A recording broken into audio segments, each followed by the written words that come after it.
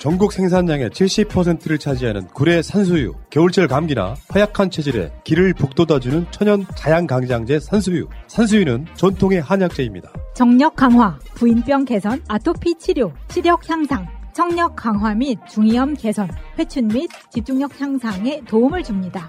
산수유 발효차, 산수유 액기스와 건피로 된 산수유 선물 세트 등 소중한 분들께 굴의 산수유를 선물해보세요. 010-7153-4352 굴의 농민들은 항상 새날을 보고 듣고 있습니다.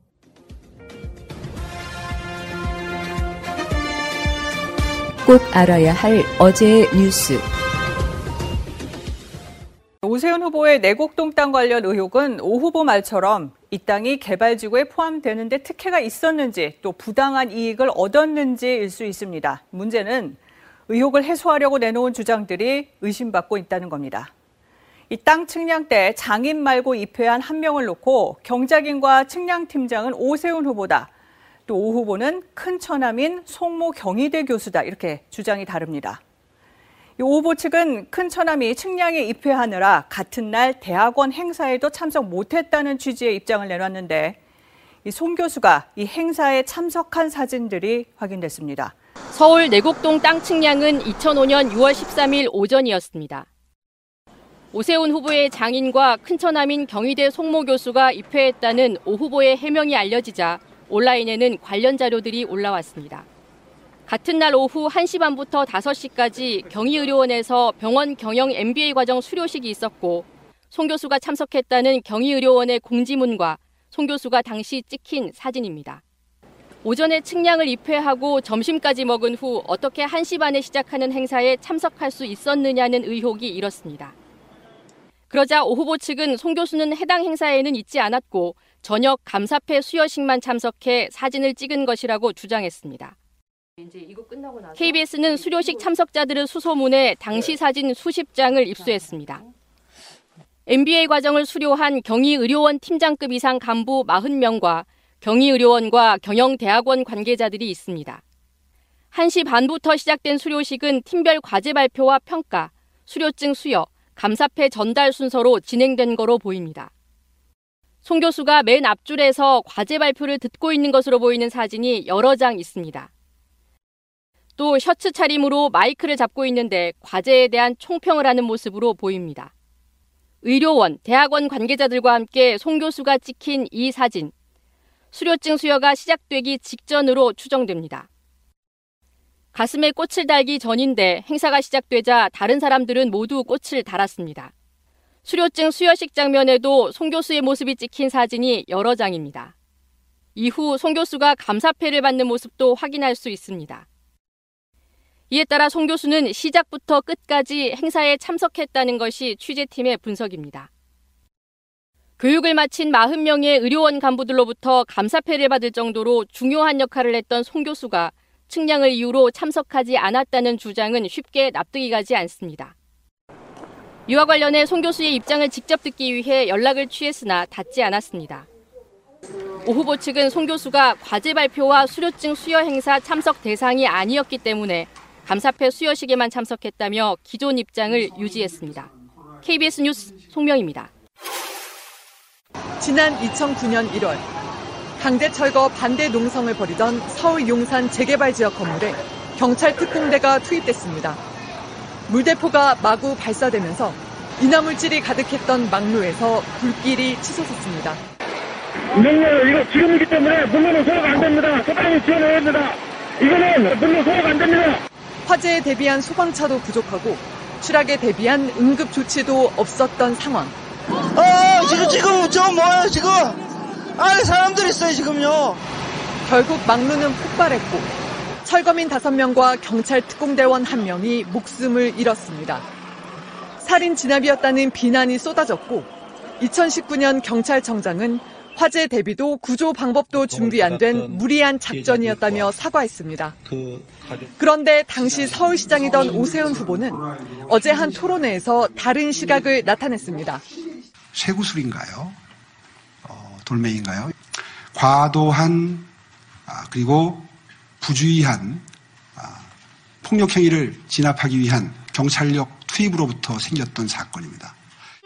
용산 참사 유가족은 참사 현장 앞에서 기자회견을 열고 오 후보가 희생자들에게 책임을 뒤집어 씌우고 있다며 즉각 사퇴하라고 촉구했습니다. 여의도 개발, 뉴타운 개발, 모든 것을 안건으로 내걸고 이렇게 있는데 또 용산 참사처럼 또다시 이렇게 학살을 저지를 겁니까? 민주노총은 욕도 아깝다 5글자 논평으로 분노를 표시했고 민주당과 정의당도 끔찍하고 비정한 망언이라고 비판했습니다. 파문이 커지자 오세훈 후보는 과도하고 성급한 진압에 대해 사과했는데 일부만 보도되고 있다며 유감을 나타냈습니다. 당시의 서울시장으로서 분명히 책임을 느끼고 죄송하다는 말씀까지 다 드렸는데 그 부분은 생략이 된 채 앞에 부분만 또 보도가 되고 있습니다. 하지만 용산 참사 유가족들은 오 후보의 사과는 한 번도 들은 적이 없다며 거듭 사퇴를 촉구해 논란은 계속될 것으로 보입니다. MBC 뉴스 김지경입니다. 박영선 후보는 오후 유세 일정을 바꿔가며 용산 도시기억 전시관으로 달려갔습니다. 용산의 역사와 2009년 용산 참사를 기록하기 위해 문을 연 전시관에서 박 후보는 오세훈 후보가 서울시장 시절 얼마나 난폭한 시정을 펼쳤는지 보여줬다고 비판했습니다. 임차인들의 폭력적 저항이 참사의 본질이다라고 언급한 부분, 이 부분은 대단히 잘못된 것이다. 현재 시장 후보로서의 반성적 인식이 심각하게 결여된, 이것은 언어 폭력이다라고 생각을 하고 있습니다. 박 후보는 이러한 오 후보가 재건축 재개발을 얘기하는 것은 서울시의 갈등과 폭력을 예고하는 일과 같다고 목소리를 높였습니다. 박영선 캠프는 오 후보는 희생자와 유가족에게 즉각 사죄하고 후보직에서 사퇴하라고, 이낙연 상임선대위원장은 오 후보는 부동산 의혹 거짓말도 모자라 시대의 아픔에 또다시 상처를 줬다고 지원 사격에 나섰습니다. 박 후보는 오 후보를 압박하는 동시에 소상공인과 청년 민심 잡기에도 주력했습니다. 결시가동과 독거노인에게 도시락을 배달한 박 후보는 사회적 협동조합을 잇는 구독경제를 활성화하겠다는 공약을 강조했습니다. 이후 박영선 후보는 목동으로 이동해 유세를 이어갔습니다. 박 후보는 청년 공약을 발표하면서 사전투표 지지를 호소했습니다. 박 후보는 서울시에서 인구 밀도가 가장 높은 양천구의 한 학원가를 찾아 청년 민심 끌어안기에 주력했습니다. 약 40% 할인된 요금으로 이용이 가능한 정액권을 청년에게 발급해서 청년의 교통 지원을 약속드리도록 하겠습니다. 여러분, 때는 사전투표, 박영선의 경험에 투표해 주십시오. 박 후보는 또 청년을 위한 출발 자산 5천만 원 대출, 월세 20만 원 지원, 청년주택 추가 공급을 공약하며 지지율 역전을 다짐했습니다. 연합뉴스TV 장윤희입니다.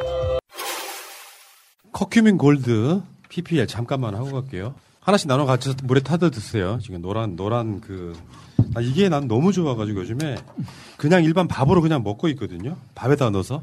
근데 이런 게 있더라고. 깜짝 놀란 게 최근에 어떤 홈쇼핑에서 커큐민을 판매를 하더라고. 근데 그거는 가루 분말이에요, 분말. 요거는 아주 미세한 액상인데 요거 이렇게 타서 네. 이렇게 타시면 이렇게 이제 노랗게 이렇게 물감 같네요. 완전 무색무취합니다. 오렌지 주스처럼 보이죠. 그래서 노란 색깔이 이제 점점 밑으로 이제 퍼져요, 이렇게. 근데 건강에는 엄청 좋은 것 같은 그런 느낌. 미국의 소비자들이 가장 선호하는 식품. 아니 이거 드시는 분들이 황금병과 변비가 많이 사라지는. 예. 첫 번째 효과로 나타난 게 그거 같아요. 특별한 맛은 없네요. 무색무취죠. 그냥 예. 그 요즘에 JTBC에서 하는 독립만세라고 하는 그거 편에 강황에 대해서 이제 나오더라고. 근데 왜 나오냐면 그 송은이가 약간 요즘에 자기가 기억력이 좀 떨어진다 하니까 그 인도에서 오신 분하고 해가지고 강황을 관련해가지고 그런 에피소드가 있더라고요. 근데 그만큼 이 강황 내용물이 들어있는 것이라서 상당히 몸에 좋지 않을까. 그렇죠. 인도 사람들은 그 인구가 거의 한 10억 되잖아요. 치매 환자가 거의 없다고. 네. 요것 때문에 그렇다고. 네. 그래서 그런 에피소드가 나올 정도니까 그거를 이제 엑기스만 뽑아놓은 거라서 상당히 뭐 효과가 높지 않을까. 내가 요즘에 건강 유지하는 비법. 우리가 방송에서 소개를 해드리고 있는 가바하고 강화. 커큐민 골드를 타이보 차에 타서 마시고 있어요. 거기다가 이제 그걸 뭘 마시느냐? 코옵을 요 세 가지를 타서 마시면 완벽해. 슈퍼맨 되시는 거 아니에요? 그러니까 지금도 방송을 그러니까 지금 너무 완벽한데 연속 방송을 계속 하셔도 멀쩡하신 게 신기하네요 정말로. 사실 멀쩡하진 않은데 그 약성분으로 버티는 거예요. 요 노란물 마시고 이렇게. 인도 사람들은 차도로 다니지 않고 인도로 다녀서 치매가 없는 거 아닙니까? 입으시오. 자, 커큐민 골드 구매해 보시기 바라겠고 새날 방송에 영향이었는지 모르겠지만 특정 홈쇼핑에서 드디어 커큐민이라고 하는 것이 런칭되기 시작하더라. 이제 알려진 거죠. 우리는 강황까지는 알고 있었지만 핵심 성분인 커큐민을 사실 몰랐던 게 사실이고 그렇다 보니까 이 제품들이 이제 쏟아져 나오기 시작해서 이제 이런 기능이 좀 있는 이게 법적으로는 그런 표현을 쓸 수가 없으니까 이런 식품들을 선도하는 바로 그런 제품이 아닌가 이런 생각을 해봤습니다. 이제 커큐민이 뭐냐면 이제 우리가 인삼에서 주 성분이 우리가 필요한 게 사포닌이잖아요. 네. 그럼 강황도 이제 그 안에서 일본어로 엑기스, 영어로 익스트랙트 그 추출물을 뽑아낸 게 이제 그렇죠. 이 커큐민이 되는 거죠. 예. 자, 주문하실 분들은 010-6838-9708 6838-9708로 꼭 연락해 보시기 바라겠습니다. 결혼 기념일이라고 남편이 꽃을 사왔더라고. 아, 행복하겠다, 언니. 차라리 돈으로 주지. 먹을 수도 없고 나중에 버리기도 힘들고 말이야. 그러나 마음을 전할 때 꽃보다 좋은 것은 없습니다. 인생에 있어서 돈이 전부는 아닙니다. 꽃은 기쁨과 슬픔을 함께합니다. 새가 날아든다와 연대하는 전국 꽃배달 자미원 꽃집 010-3608-7576 여보 고마워.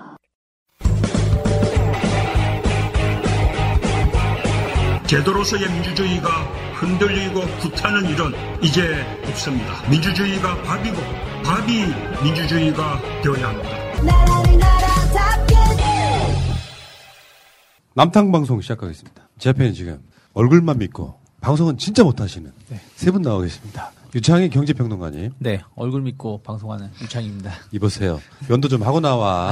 얼굴 믿고 지금 이렇게 시청자를 막대해도 돼? 요즘에 제가 야생 그 육아하다 보면 그럴 수 있는데 시청자들은 A가 아니지. 수염을 기르고 나오는. 오늘 좀 깜빡했습니다. 대한민국 방송인 중에 가장 시청자들 A가 없는 사람이 김어준이잖아. 면도를 안 하잖아. 제가 4시 수염이라는 걸 깜빡하고 제대로 된 면도를 하고 오겠습니다. 유창희 평론가의 수염 이야기를 잠깐 하고 보니까 김어준 정도 되게 미안하네. 진짜 A 없는 거잖아요. 자, 그리고 그 옆에는 진짜 이분도 면도를 안 하셨죠, 오늘 보니까. 아닙니다. 면도하고 왔습니다. 이보세요. 그 사이 길렀다고 거짓말 하려고 그래, 왜? 진짜 면도하고 왔습니다. 아침마다 항상 면도합니다. 알겠습니다. 전주에서 올라오신 우리 이덕준 변호사님. 네, 전주에서 시간 맞추느라고 항상 열심히 올라오고 있는 이덕준 변호사입니다. 전주를 사랑하고 있습니다. 전주를 사랑합니까? 예, 전주 사랑해 주십시오, 여러분. 전주는 지금 요즘 어떻습니까? 예, 지금 벚꽃이 많이 펴가지고요. 예. 좋습니다. 예, 여러 가지로 살만합니다. 벚꽃 거기도 피어 있어요? 예, 많이 펴 있습니다. 벚꽃. 지금쯤 질 때가 되지 않았나? 아직 그 시내에는 벚꽃이 펴 있고요. 산에는 아직 만개하지는 않은 것 같습니다. 아, 그렇구나. 예, 전주에는 산도 있습니다. 그렇습니까? 예. 놀라운데요? 그렇죠. 서울에는 없죠. 거기에 서울에 산이 없다고요? 남산만 있잖아요. 모르시 북한산. 관악산. 어마어마한 산들이 다 이 관악산도 있고. 전주에는 모악산이 있습니다. 전주에서 올라오신 이덕준 변호사님이 전주에는 안 그러시더니 황 작가의 영향입니다. 오해해 주시고요. 자, 그 옆에는 이 방송에서 이제 사실 아무것도 없는데 얼굴만 담당하고 있는 우리 황 작가님 나오셨습니다. 아니, 그렇게 말씀하시니까 농담 같은데 진실입니다. 제가 밖에 나가면 다른 분들이 저를 못 알아보더라고요. 왜냐하면 카메라에 비친 건 굉장히 너무 이상한데. 못생기게 나와. 네. 저도 인정합니다. 근데 실물로 보면 저를 알아볼 수 없습니다. 왜냐하면 꽁꽁 싸매고 다니거든요. 마스크에 선글라스에 모자에. 아, 그렇구나. 미모가 가리는구나. 네, 일부러. 왜냐면은 또 다른 분들이 저한테 끌려올까봐. 충돌 사고 나면 또. 저도 가끔씩 방송하다 보면 눈이 부셔요. 난 장동건하고 방송하는 줄. 자, 실없는 남자들의 이야기. 자, 본격적으로 출발합니다. 새가 날아든다는 여러분들의 하트를 먹고 삽니다. 잊지 않으셨죠? 하트를 꾹 눌러주세요. 오늘도 감사합니다. 자, 지금 박주민 의원 논란부터 한번 이야기 한번 해볼까요? 이게 잘했다는 거 아니야? 네, 그렇죠. 임대차 보호법 이거 관련해갖고 잘했다는 건 아닌데 너무 과도하게 두들겨 맞는 거 아니냐? 저는 그 이야기 잠깐만 해보고 싶은 거예요. 물론 이게 이번에 이제 임대차 법이 좀 바뀌면서 전월세 갱신율이 조정되긴 했지만 기존의 세입자한테 받은 것도 아니고 그리고 우리가 이제 물론 이제 이게 정확한 잣대를 놓고 재단을 한다라면 잘못한 것도 맞지만 지금 통념상 보증금 200만 원 기준으로 만 원의 월세가 오르락 내리락 하거든요. 그러니까 보증금이 200만 원 오르면 월세가 만 원 떨어지거나 200만 원 줄어들면 월세가 만 원 오르는 이런 것인데 그렇게 따지면 보증금이 3억이었던 것이 이제 1억으로 바뀌었고 월세가 100만 원 받던 것이 이제 185만 원 정도 받는 거면 보통의 시세로 따지면 그래도 적게 받는 건 맞다라고 생각을 하고 있지만 어쨌든 이제 이 법의 취지하고 봤을 때 조금 아쉬운 감이 있었던 건 사실이다. 근데 이걸 이렇게까지 맹폭을 할 정도의 내용인가? 저는 솔직히 조금 아쉬움이 있는 것이지 이렇게 맹폭당할 정도까지는 아니지 않나 생각하고 있습니다. 보통 보면 기사 제목에 임대차법 대표 발의한 박주원 의원께서 그 법안이 통과되기 한 달 전에 임대료를 인상했다 이렇게 나오는데 전월세 전환 같은 경우는 기존 세입자한테 하는 건데 이거는 뭐 새로운 세입자에게 하는 거기 때문에 일단 인상을 시킨 것은 아닙니다. 정확히 말하면 새로운 세입자에게 시세보단 임대료를 낮게 책정한 건 맞습니다. 근데 만약 이게 박주민 의원 선거구에서 이런 일이 벌어졌다면 아마도 이거 왜 시세보다 낮게 임대차 계약을 체결했냐고 하면서 선거법 위반 소지가 있다고 말씀하실 수도 있거든요. 그래서 어떻게 보면 오비 일학의 경우다. 이미 임대료는 올라가 있고 새로운 계약자를 찾았고 새로운 계약자에게는 시세보다 낮게 임대료를 준 거기 때문에 박주민 의원 입장에서는 상당히 억울할 것 같고 아마도 박주민 의원께서 해명하셨지만 부동산 중개업자한테까지 아마 기자들이 문의를 했으면 부동산 중개업자가 분명히 이렇게 말씀하셨을 것 같아요. 일단 계약이 끝났고 새로운 세입자를 찾는 와중에 그 시세보단 낮게 본인이 공인이기 때문에 어떻든 간에 시세보단 낮게 주려고 노력했던 정황을 아마 말씀하시지 않을까 싶습니다. 그래서 이거 관련해서 부동산이 올라가 있는 상황에서 벌어진 일이기 때문에 이거를 전적으로 박주민 의원 탓으로 돌리기에는 좀 아쉬움이 그러니까 있죠. 저쪽의 그 공격은 그런 포인트잖아요. 이거를 법을 주도했던 사람이 그러면 되겠느냐인데 나는 이런 악의성은 없다고 보거든요. 그러니까요. 그러니까 새롭게 세입자를 맞아들이면서 기존에 받던 것보다 9% 인상했다. 이게 이렇게 공격받을 일이냐. 어떤 분들은 이제 박주민 잘못한 거 맞다 그러는데요. 저는 어떻게 그렇게 표현할 수 있는지 이해가 안 가더라고요. 저는 이제 이 월세를 이렇게 뭐 9% 정도 인상했다 이 문제는 박주민 의원 쪽으로 빙의해서 우리가 보자면 뭐 5% 올려라 9% 올려라 아니면 뭐 몇십만 원 올려라 이거를 공인중개사한테 전혀 얘기를 안 했을 것 같아요. 맞아요. 그러니까 알아서 그냥 가격 좀 저렴하게 부담되지 않는 쪽에서 그냥 월세를 주십시오. 그러니까 일반적으로 집을 가지고 외지에 있는 사람들이 부동산에 일임을 하거든요. 그럼 이제 여기서는 박주민 의원 입장에선 챙기지 못한 건 잘못이 있습니다. 근데 이제 공인중개사 입장에서 어떻게 했을 거냐면은 이게 박주민 의원의 집이니 시세보단 좀 더 싸게 하지만 그래도 시세와 너무 차이가 나면 그것도 또 이상하고 또 공인중개사 입장에서 어떤 게 있냐면 좀 높게 수수료. 책정해야 수수료를 좀 많이 받을 수 있습니다. 그렇죠. 거기에 비례해서. 그러니까 그런 것들이 상호적으로 작동해서 이런 일이 벌어졌는데 지금 우리가 박주민 의원 참 안 됐어 안타까워 주호영은 뭐 25% 올렸대라고 얘기해봐야 이게 지금 우리가 이제 부동산에 관련돼서는 국민 정서에 관련돼서 이게 있기 때문에 안타까운 일이 벌어진 겁니다. 비난받을 일이 아니라니까 기존에 워낙 싸게 받고 있었고 새로운 세입자가 들어올 때 9% 올렸다고 이렇게 비난받을 정도면요. 뭐 발이자 이런 걸 떠나가지고 그럼 박주민은 그냥 하다못해 손가락만 빨고 살라는 소리냐. 이게 난 이해가 안 가는 게 그 주호영이 23% 올렸다면서 정확하게.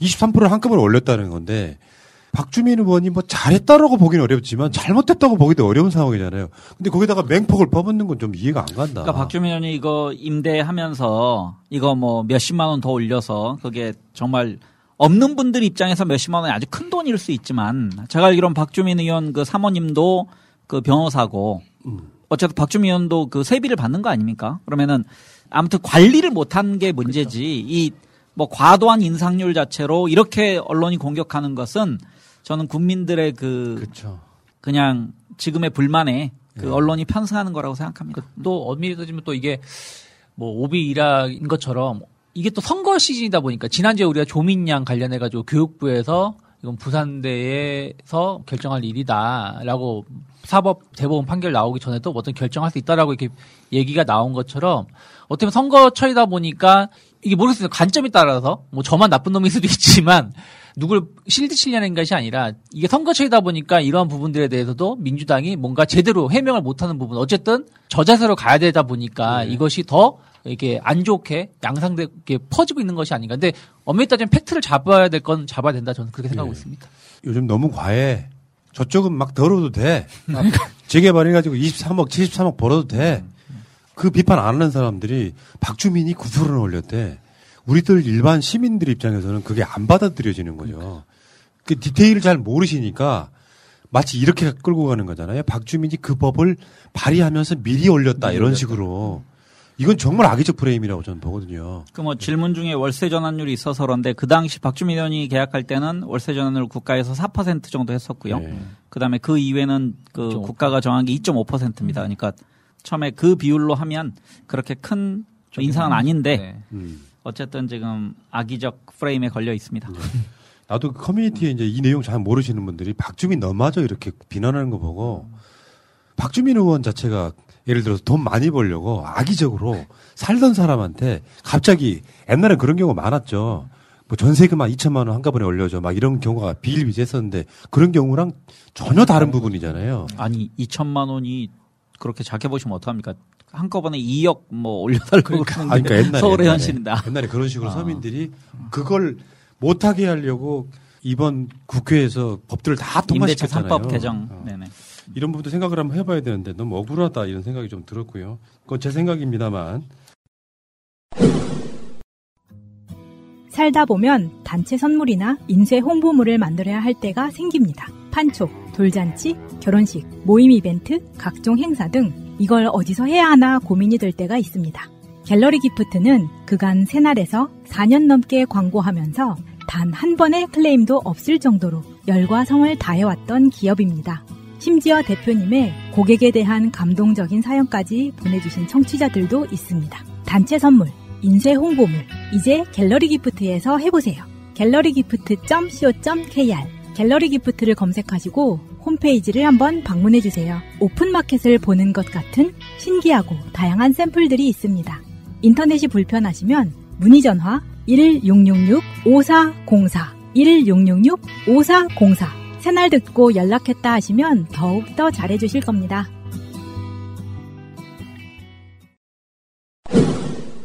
부산의 국제신문이 단독을 냈어요. 31일 날. 그것도 단독이 10시 24분에 나온 정말 따끈한 단독이죠. 박형준한테 5천만 원을 받고 유재중 성추문을 거짓 증언했다. 이게 나오는데 그러니까 박형준하고 유재중하고 2012년에 총선 때 경선에서 맞붙는데 박형준이 어떤 여성한테 유재중하고 성추문이 있었다고 폭로해라. 그래서 실제로 박형준 측으로부터 돈도 받고 박형준도 직접 만났다는 거예요. 이걸 폭로를 했어 어제. 우리가 주장한 게 아니야. 그렇죠. 부산에 있는 국제신문에 단독을 낸 거 이게 지금 이거예요. 그래서 국제신문이 2012년 총선에서 폭로한 여성 당시의 정황까지 털어놓은 녹취록까지 입수했답니다. 해당 여성은 추가적으로 취재는 거절했지만 다 사실이다라고 주장을 했다고 하고요.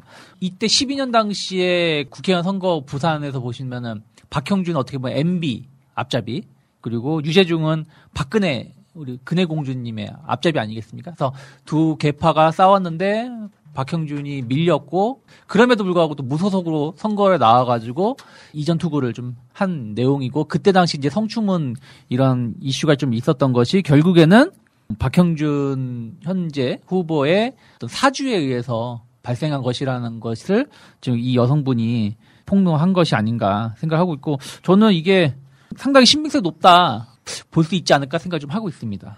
이게 이제 선거가 임박하니까 여러 가지 이야기들이 막 나오는데요. 박형준 후보랑 경쟁했던 2008년도, 2012년도에 경쟁했던 유재중 분께서 2008년 경에도 성추문이 있었다고 합니다. 성추문이 있었다고 소문으로 돌았었는데 2012년도 이제 총선에서 그 피해 여성이 뭐 기자회견을 하고 그랬었는데 근데 이제 그 유재중 씨가 결국 무죄 판결을 받아요. 이거 관련해서 무죄 판결을 받았는데 이때 이제 성추문에 연루됐던 여성분이 녹취록이 공개된 거죠. 근데 그분은 내가 5천만 원을 받아가지고 거짓으로 말을 했다. 그래서 당시에 뭐 이제 아파트 중도금이 없어가지고 받았다 이런 말을 했는데 여기서 좀 구체적인 게 이분한테 돈을 전달했다고 지목되는 사람이 나와요. 그거는 뭐 검찰 수사 기록에 등장한다는데 돈을 전달했다고 주장하는 여자분은 5만 원짜리로 가져왔었고 빳빳했다. 그리고 뭐 은행에 넣지 말라고도 했다. 이런 말이 나와요. 그래서 구체적인 정황들이 상당히 그렇죠. 있어 보이고 이렇기 때문에 상당히 문제가 될 것 같은데 참 신기한 거는 이 기사를 검색해 보면 거의 지금 보도가 안 되고 있어요. 그래서 이런 부분들 조금 관심을 갖고 보면서 부산시장 선거를 좀 유심히 봐야 될 것 같습니다. 그러니까 이 내용 뭐 진위를 떠나서 저는 이런 주장이 있는 것 자체가 박형준이 얼마나 그 곤모술수에 능한 사람인지, 그러니까 본인의 입신영달을 위해서는 이런 식으로 그 상대방 후보 본인과 당내 경쟁자잖아요. 그렇게 보면은 우리 이덕춘 변호사는 정말 대단히 인격적으로 훌륭한 분이죠. 이상직 그 당시 경쟁자가 그렇게 많은 비리와 그 여러 면이 있었지만 거기에 대해서 한 번도 공격하지 않고 맞습니다. 공격만 받았던. 그러니까 떨어지는 거야. 그러니까요. 박형준 좀 닮아봐. 네. 그리고 이상직 주변의 여성들을 좀 이렇게 누구 좀 면접이라도 했어야 되는 거 아닙니까? 그러니까 이게 국정원의 사찰하고 약간 맥락이 비슷한 거예요. 조작. 말도 안 되는 어떤 것들을 끌어와가지고 돈 주고 사실은 매수하는 거잖아요. 그렇죠. 그래서 상대방 후보한테 불리한 증언을 해달라. 그리고 아까 그런 이야기를 잠깐 했지만 진술이 너무 구체적이야. 법정에 가면 굉장히 중요하게 보는 거잖아요. 일관된 진술과 구체적 정황들. 야, 박형준 대단한 사람이네 진짜.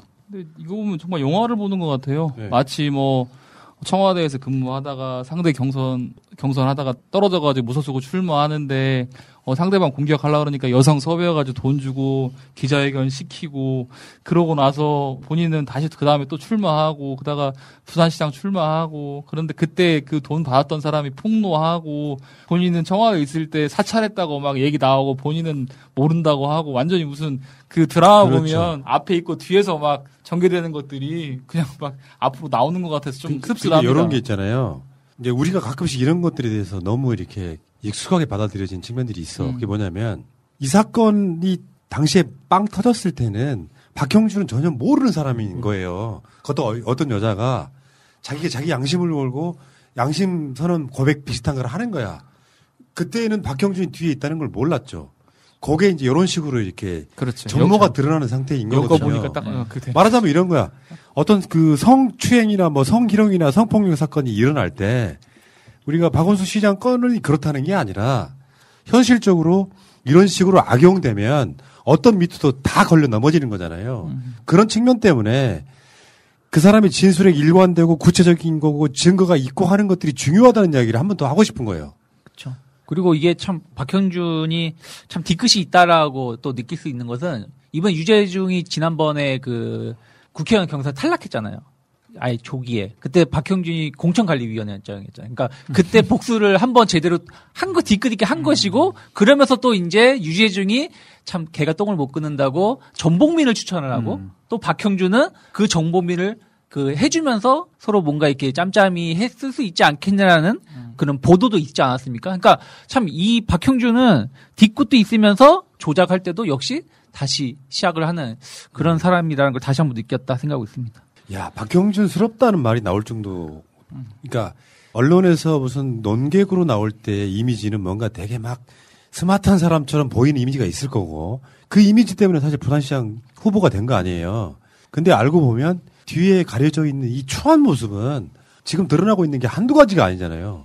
그러니까 박형준에 대한 평가는 이런 거였죠. 진보에서, 그러니까 보수 정치인 중에서 그나마 대화가 좀 가능한, 그리고 논리적으로 공방이 좀 서로 해도 괜찮을 만한 사람이라는 평가가 있었는데, 이 사람이 대학 시절에는 가장 진보적인 그 운동을 했었고, 하지만 보수 정당에 들어가서 어떻게 변모됐는지, 그러니까 국정원을 통해서 사찰을 보고받고 거기 내용을 지시하고, 그 다음에 그 이후에 부동산을 그 취득하는 과정, 부를 형성하는 과정에서 얼마나 많은 그 부당한 압력, 그러니까 직접적으로 돈은 안 받았지만 그 부인 통해서 받았을 가능성이 아주 농후하거든요. 그러니까 그 부인이 무슨 힘이 있어서 이런 여러모로 그 경제적인 이익을 도모할 수 있겠습니까? 다른 그 부산에 있는 여러 그 기관으로부터. 그다음에 뭐 지자체로부터 미등기해도 거기에 대해서 처벌받지 않고 등등으로. 그래서 박형준이라는 사람이 얼마나 그 추악하게 변모했는지. 그럼 지금의 그 변모하는 과정의 속도를 보면 부산시장 해도 이 사람이 어디로 향할지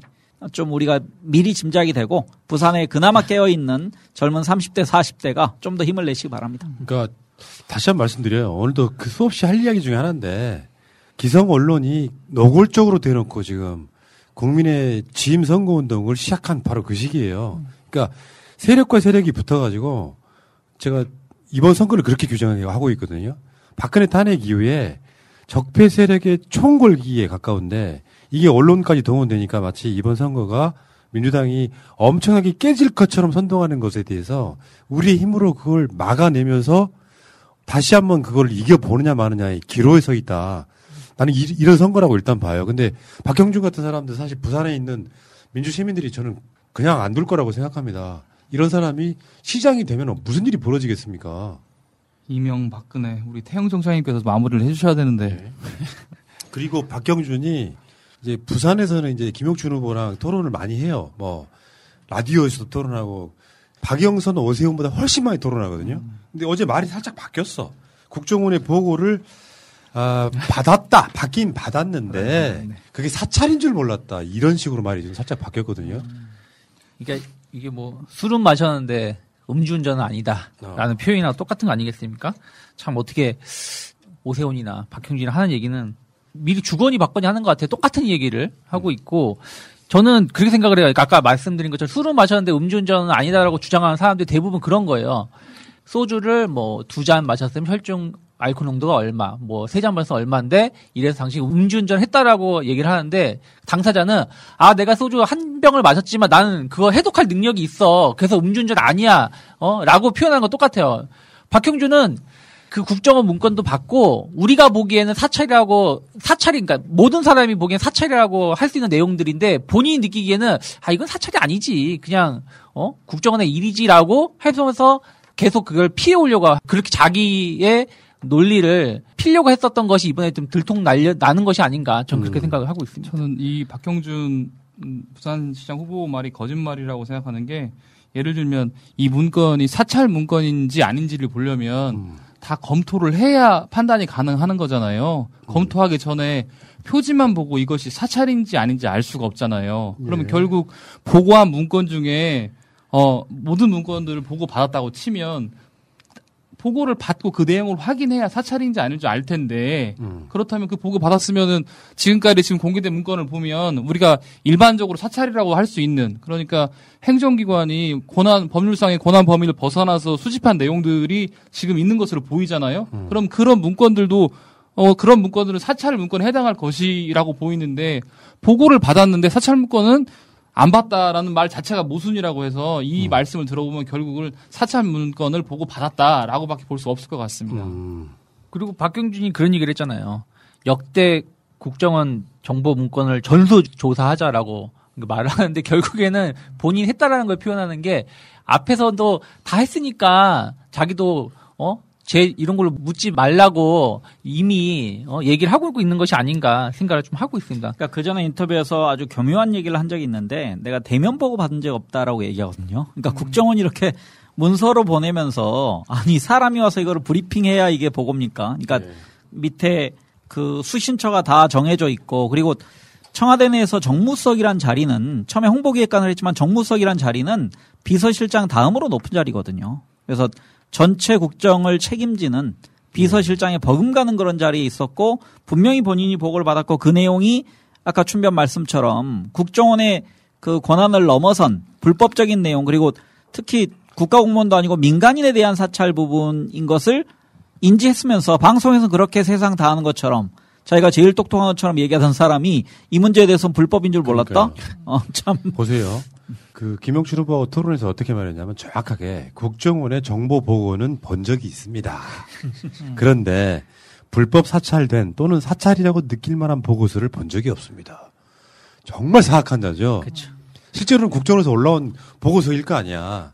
거기에 보면은 민간인들에 대한 내용이 들어있으면 그건 당연히 불법인데 그럼 정무석이란 놈이 민간인에 대한 그 정보를 불법이라고 인식 못했다는 건 사실이라고 하면 얘는 어마어마하게 무능한 거죠. 그렇죠. 아니 그리고 지금 본인도 지금도 그렇게 느끼고 있다는 뜻인 것이고, 그러면 앞으로 부산시장을 했을 때 또 얼마나 불법을 많이 저지르지 않을까 정책 생각을 해. 그러면서도 자기는 난 불법이라 생각하지 않는다라고 생각하고 있지 않을까 생각하고 있습니다. 저는 지금 박형준 후보 입장에서는 내친 김이니까 일단 후보 됐고 지금 인정할 수도 없고 그냥 고고 뭐 무슨 얘기를 하더라도 나는 몰랐다.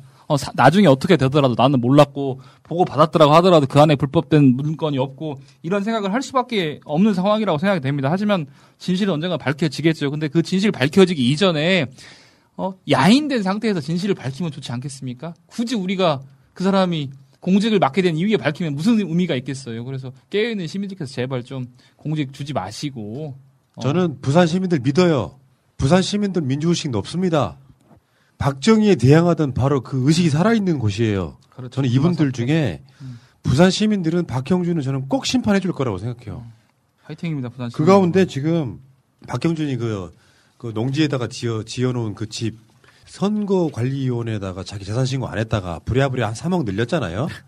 요거 허위 재산 신고를 해달라고 지금 선관위에 위반 여부 조사를 해달라고 했는데 선관위가 이거를 조사 중단하고 있대요. 전혀 조사를 안 하고 있다는 거지, 간단히 말하면. 이유가 뭐죠?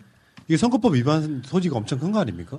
당선을 목적으로 라고 우리는 생각하는 거고, 가급적이면 지금 LCT의 그 자기 재산에 관련해서도 드러내지 않았던 이유가 선거에 출마를 하면 너무 많은 재산이 있어서 선거에 불리할까봐 였다고 하면 이 부분은 허위 재산 신고는 당선을 목적으로 하는 부분이라면 선관위가 조사를 해야 되는 거잖아요. 그렇죠. 근데 이제 선관위의 변명은 뭐냐면 검찰이 고발에 돼 있어서 자기네들이 안 하고 있다라는 이런 말을 했는데, 제가 실제로 선거를 띄워봤을 때는, 그리고 이제 이 재판할 때 보면은 선관위에서 초동으로 빨리빨리 수사하는 게 되게 중요합니다. 왜냐하면 선관위는 사실상 뭐 압수수색이나 이런 권한이 없거든요. 뭐 급하면 검찰에 해서 뭐 압수수색 영장 받아서 검찰에 집행하겠지만 그런 게 없는 상황에서 이게 시간이 지나면 서류들이 서로 말맞추기 하고 없어질 수가 있거든요. 그래서 빨리 불러다가 서로 말맞추기 전에 조사하는 게 되게 필요할 것 같은데, 이거 같은 경우는 지금 본인은 뭐 미등기인 걸 몰랐다는 거잖아요. 근데 몰랐다고 하는데 그 관련된 그 선거 캠프의 직원들 갖다 불러다가 서류가 있다거나 이런 것들을 좀 확인을 해보면 실질적으로 토동수사가 좀 정리가 돼서 검찰에 넘어가면 뭔가 이게 좀 이렇게 정상적인 수사가 제대로 이루어져 있을 텐데, 선관위에서 그냥 손을 놓고 있으면 지금 아무것도 안 하고 있는 거잖아요. 그럼 그 시간을 벌어서 충분히 말을 맞추거나 서류를 은폐하면 나중에 압수수색이 이루어진다 하더라도 밝혀낼 수 있는 게 아무도 없거든요. 그런 상황이기 때문에 선관위에서 좀 적극적으로 검찰이 고발됐다 하더라도 지금이라도 좀 조사를 시작해야 된다고 생각합니다. 이런 측면이 있죠.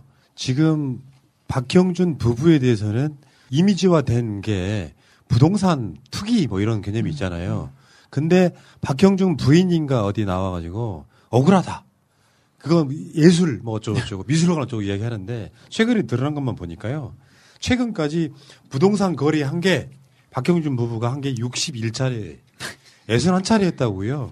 주택 및 아파트 거래 9차례, 토지 거래 46건 이렇게 돼 있고, 현재 보유한 부동산만 17건이래요. 아파트, 상가, 토지, 건물, 심지어 도로까지도 보유하고 있는, 이런 정도 되면 사실 부동산 투기꾼 아니에요. 부동산 투기꾼이 그 남편이 지금 부산시장 후보로 나온 건데 가장 부적절한 사례라고 봐야겠죠. 난 부산 시민들 믿고 싶어요. 부산 시민들이 심판해 줄 거로 저는 믿습니다.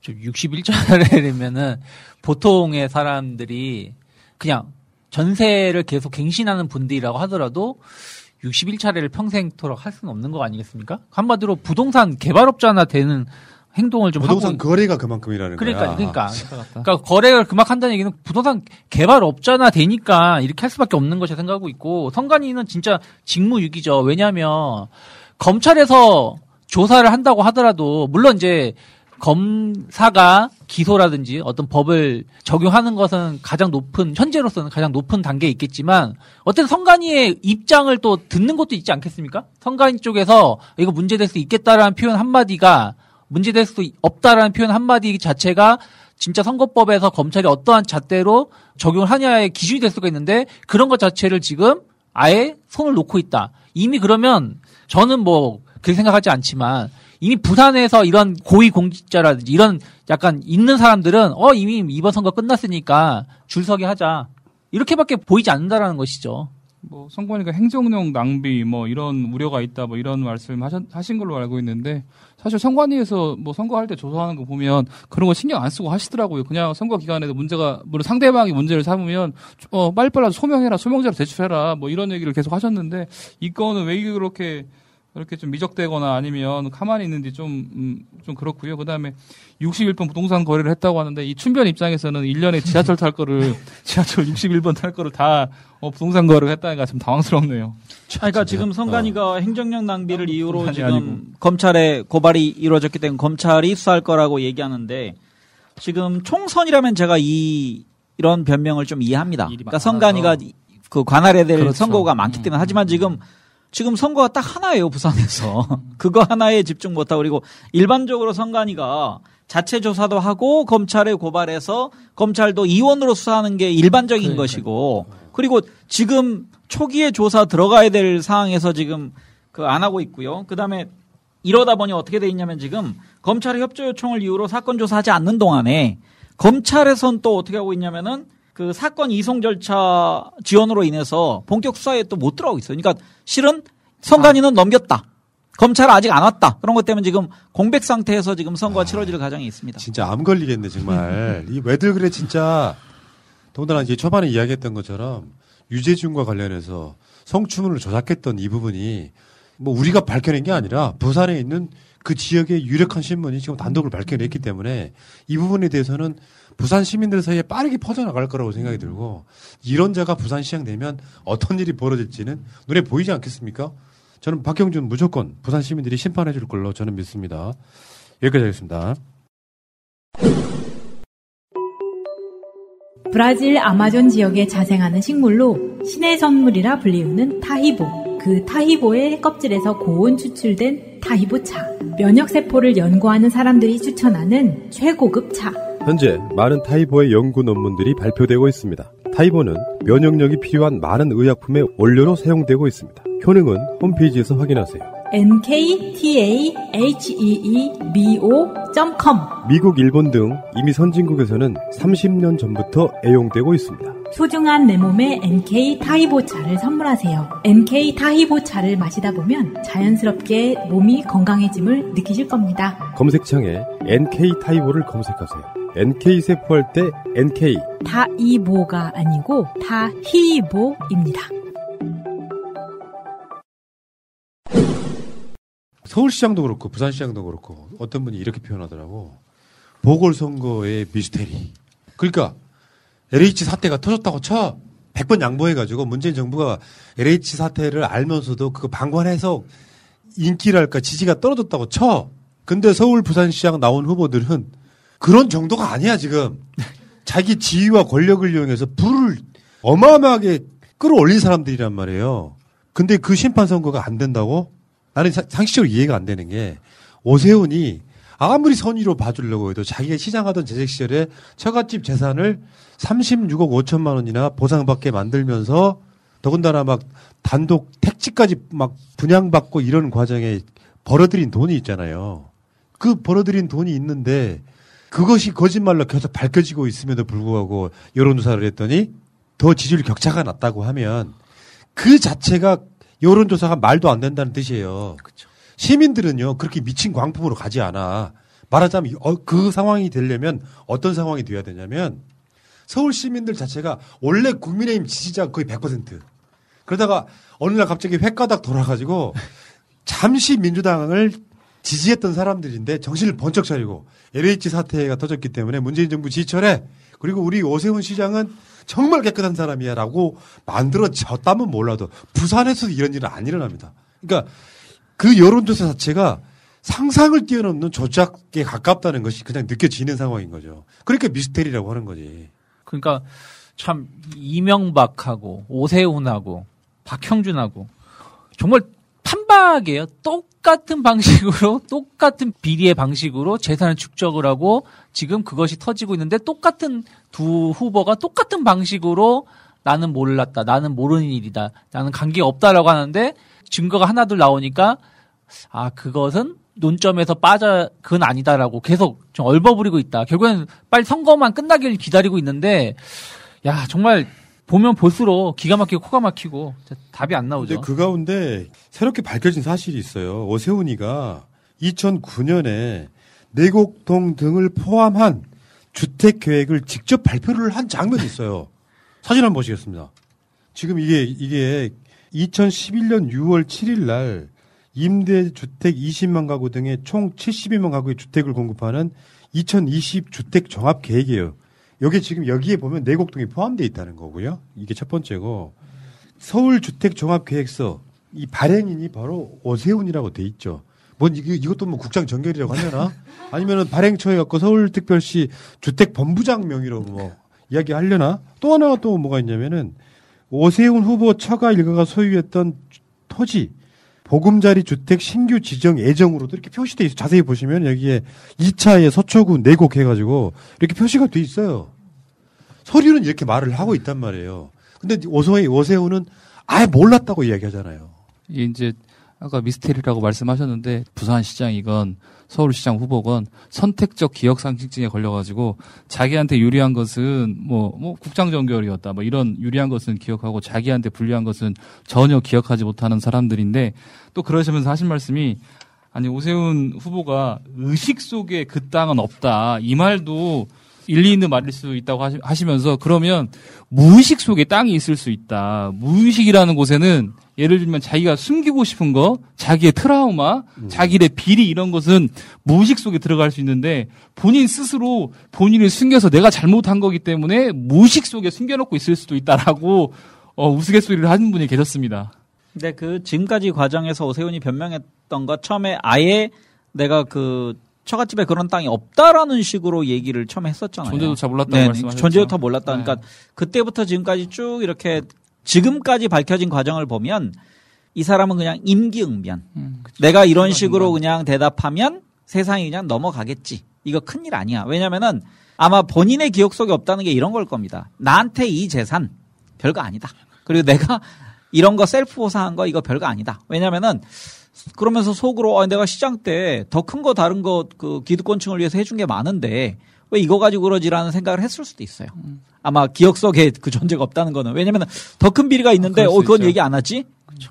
근데 이게 계속 이제 여기에 천착되다 보니까 그렇죠. 말을 바꿀 수밖에 지금 없는 상황이 그러니까 이게 그 측량하러 가고 이게 이제 곧 개발이 될 것 같으니까 측량하러도 가고 그거를 그러니까 본인이 안 갔다 오까지 했으니까 증언에 의하면 선글라스 끼고 백 바지 입고 안고울 식당 가서 생태탕까지 다 기억하는데 설사 그게 맞다고 치자고. 근데 예를 들면 오세훈 말이 정답이 되려면 어떤 상황이 돼야 되냐면 부인하고 별거 중이고 사이가 나빠야 돼요. 그렇죠. 그러면 어느 정도 이해가 돼. 그러든지 말든 상관없는데 이거는 만약에 그렇게 해서 보상을 받았다고 하면 당연히 피드백이 있을 거 아니에요. 그렇죠. 우리 오서방 시장 때문에 이게 뭔가 이렇게 보상을 받았기 때문에 뭐 감사를 표현했든 뭐 좋은 양복을 사줬든 뭘 했을 거 아니에요. 그거를 국민들, 서울 시민들이 믿겠냐는 거죠. 상식적으로 보면. 그러니까 오세훈하고 부인은 완전 철천지 왼수인데 그래서 따로 살아. 아예 별거를 해. 이런 상황이면 가능한 이야기죠. 제가 그래서 내곡동 보금자리 주택지구라는 말보다 제 생각에는 내곡동 오세훈 묘자리 이렇게 해도 네이밍이 괜찮다는 생각을 좀 했습니다. 오세훈 묘자리요? 묘자리. 내곡동 묘자리. 아, 그걸 아예 그냥 묻어버린 거죠? 그렇죠. 이게 내곡동이 오세훈의 묘자리가 되는 거죠. 저는 이번 그 보궐선거전에서 KBS의 그 보도 오세훈 후보 왔었다라고 하는 그 보도가 나는 이 선거 자체 여론조사가 아닌 실질적인 여론을 완전히 바꾸는데 결정적 역할을 한 바로 스모킹건이라고 생각합니다. 내곡동 묘자리입니다. 기억하셔야 됩니다. 주변에서 제가 그런 이야기를 피드백 많이 들었거든요. 그러니까 내가 이 방송 하는지 모르는 사람들한테 많이 들은 이야기 중에 하나가 오세훈 그건 나쁜 놈이네. 이 이야기 주위에서 많이 들었어요. 그게 민심인 거죠. 근데 그런 분들 여론조사 한 번도 안 해봤다고 하니까 대체 어떤 사람들한테 여론조사 하는지 궁금합니다. 자, 어쨌건 오세훈 씨가 지금 서울주택종합계획서 뭐 관련해서 브리핑도 하고 서류로 나와 있는 거를 아니라고 하시면은 그게 없는 게 되는 거예요? 비상식적이에요. 그러면 서울시장을 어떻게 타는 거냐라고 물을 수밖에 없잖아요. 그쵸. 아니 그 중요한 이야기를 국장 전결로 끝냈다고 말하는 걸 믿을 국민이 몇 명이나 있겠습니까? 말도 안 되는 거지. 알고 봤더니 국장이란 놈이 내 처가가 속해 있는 그 땅을 그림에 들어 확 풀어버렸네? 처음부터 그냥 이시짓고 하고 어쩌다 보니까 그렇게 됐다라고 하면서 늦었지만 지금이라도 기부를 하겠다 이런 표현을 했어야 되는데 뭐 전혀 깨끗한 것처럼 주장하다가 지금 당하고 있다 생각하고 있습니다. 자, 그 이야기 여기까지 하시고 용산 참사 얘기 안 할 수가 없어요. 또 요즘에 뭐 오늘 와가지고는 용산 참사 말을 주워 담던데 이미 늦었습니다. 오세훈 성격이나 캐릭터를 보면요 굉장히 가벼운 사람이에요.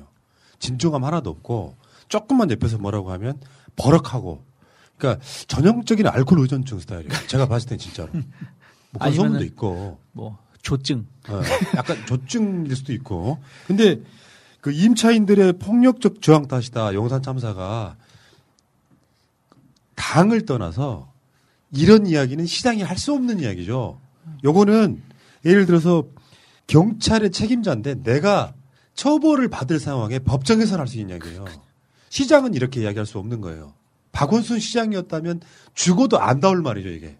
임차인들의 폭력적인 저항 탓에. 그러니까 그 세입자분들이 용산 참사의 원인을 제공했다. 폭력적으로 저항했기 때문에 그렇게 진압할 수밖에 없었다. 이거 아닙니까?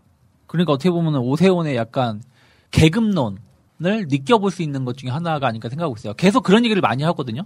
처음에는 시작되자마자 재건축 규제 확 풀겠다고 했는데 그게 목동, 강남 결국에 있는 사람들 자기들 중심으로 해가지고 규제 풀어서 돈 벌게 해주겠다는 것이고 여기까지는 그렇다고 쳐요. 근데 이번에 소장론 그 뇌곡동 관련해가지고 측량 왔을 때도 그렇게 말하잖아요. 불법으로 자기들 땅을 경작하고 있는 사람들 말을 어떻게 믿느냐. 한마디로 이분들을 무시하는 발언을 하면서 폄훼하면서 자기의 주장을 더 돋보이게 하려고 행동을 했었고 이번 용산 참사에서 마무리를 지은 거죠.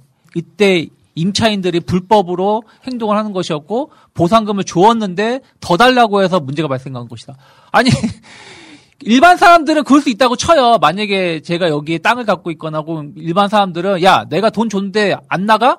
뭐 이렇게 말할 수 있지만 시장이잖아요. 시장을 했었던 사람이고 또 시장을 안 했었다고 하더라도 지금 시장을 하려고 하는 사람인데 용산 참사에 대해서 그분들이 돈을 줬는데 보상금을 줬는데 더 많은 걸 요구해가지고 어쩔 수 없이 강제 진압이 된 상황에서의 어떤 참사가 발생했다라는 식으로 가볍게 표현한다는 것 자체는 이거는 그냥 시의원도 할 자격이 없는 사람이 아닌가. 시민을 진정으로 사랑한다면 이렇게 그 용산 참사 관련해서 그게 폭력적 저항 탓이다 이렇게 말씀을 못 하실 것 같고요. 그래서 저는 오세훈 후보가 서울 시민을 사랑하는 마음 아니면 서울시장이 되고자 하는 그런 진정성이 없다라고 생각을 하고 그다음에 TV 토론을 봤을 때도 박형준 후보가 얘기를 하면 그 건방진 표정과 그 비아냥거리는 그런 자세를 봤을 때 정말 이 사람은 서울시장이라는 자리가 어떤 서울 시민의 안전, 서울 시민의 생명을 지키는 어떤 그런 수장으로서 역할을 하려고 하는 것이 아니라 그냥 마음은 콩밭에 가 있구나. 예를 들면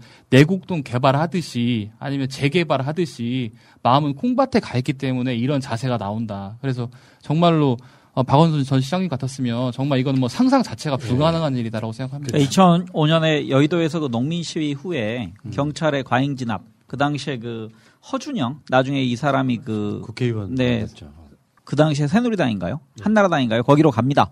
근데 그런 보수주의자에 의해서 그러니까 경찰총장을 맡겼었는데 그 사람이 그 과잉 진압으로 노무현 대통령이 곧바로 사과를 합니다. 그러면서 했던 얘기가 그 공권력이 왜 절제되어야 하는가? 공권력은 왜 정말 신중하게 그 적용돼야 하는가를 얘기하거든요. 근데 지금 이 용산에서 보듯이 용산이나 광주를 보면 뭐가 지금 떠오르냐면 미얀마가 지금 연결돼 있습니다. 그럼 그렇죠. 만약에 오세훈에게 더 많은 권력이 있다 그러면은 미얀마식으로 아마 국민들을 다루려 할 겁니다. 그러니까 자기가 개발하고자 하는 곳에 시민이 저항하면 거기서 이제 용산 그 임차인분들이 그 당시 굉장히 복잡한 문제잖아요. 이게 권리금 문제도 있는 것이고 인테리어 문제도 있는 것이고 근데 그냥 너희들이 냈던 비용 정도만 가지고 나가라. 그래서 거의 뭐 전 재산을 날릴 위기에 있는 사람들이 자기의 생존권을 위해서 저항한 것인데 개발을 목적으로 개발해야 돼라는 명분 하나로 그냥 사람들을 가둬서 죽인 거잖아요. 그래서 그런 식으로 아마 앞으로 공권력을 사용할 가능성이 큽니다.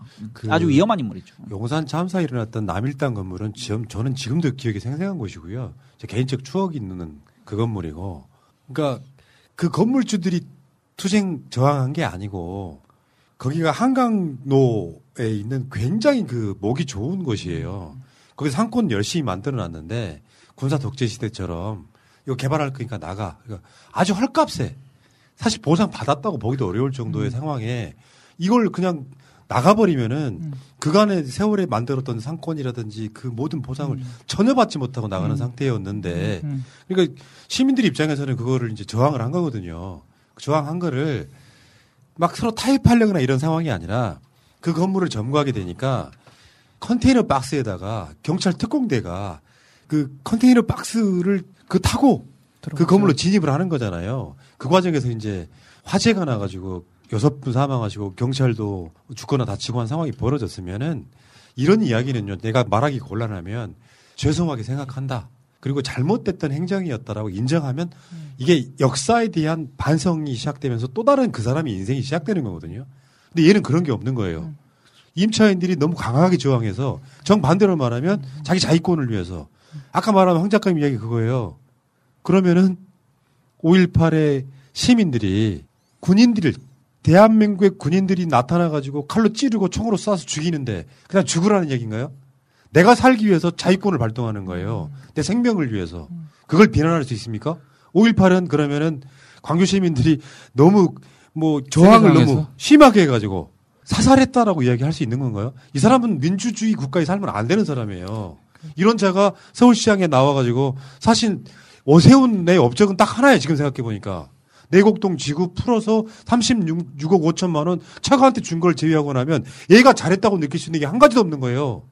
그런 세입자의 아픔에 관해서 일도 공감하지 못하는 사람이 다시 이게 그런 사람이 서울시장이 되겠다고 나온 것 자체가 국민의힘의 어떤 그런 본질적인 흐름이 어떤 것인지를 좀 유권자들이 알아야 될 것 같습니다. 그러니까 우리가 대표적으로 알고 있는 거 딱 세 가지만 거론하면 오세훈은 깜이 아니다라는 게 보여지는 게 아까 말씀하신 뭐 내내 우리가 얘기하고 있는데 내곡동 셀포상 이렇게 공적 지위를 사적 이익을 위해서 충분히 활용할 준비가 늘 돼 있는 사람이다. 두 번째는 용산 참사 같은 공권력을 남용할 그럴 우려가 있는 시장이 될 것이다. 세 번째는 무상급식. 그러니까 자기의 정치적 그 이득을 위해서는 국민들의 시민들의 뜻에 전혀 정반대되는 그런 정책을 언제든지 펼 수 있고 마음에 안 들면 수틀리면 어느 시점에서든지 사퇴하고 정치적 도박을 할 가능성이 큰 아주 그 서울시를 맡기에는 위험한 사람이라는 게 이미 지난 그 이미 입증, 그러니까 서울시 재직 시절에 입증된 사람입니다.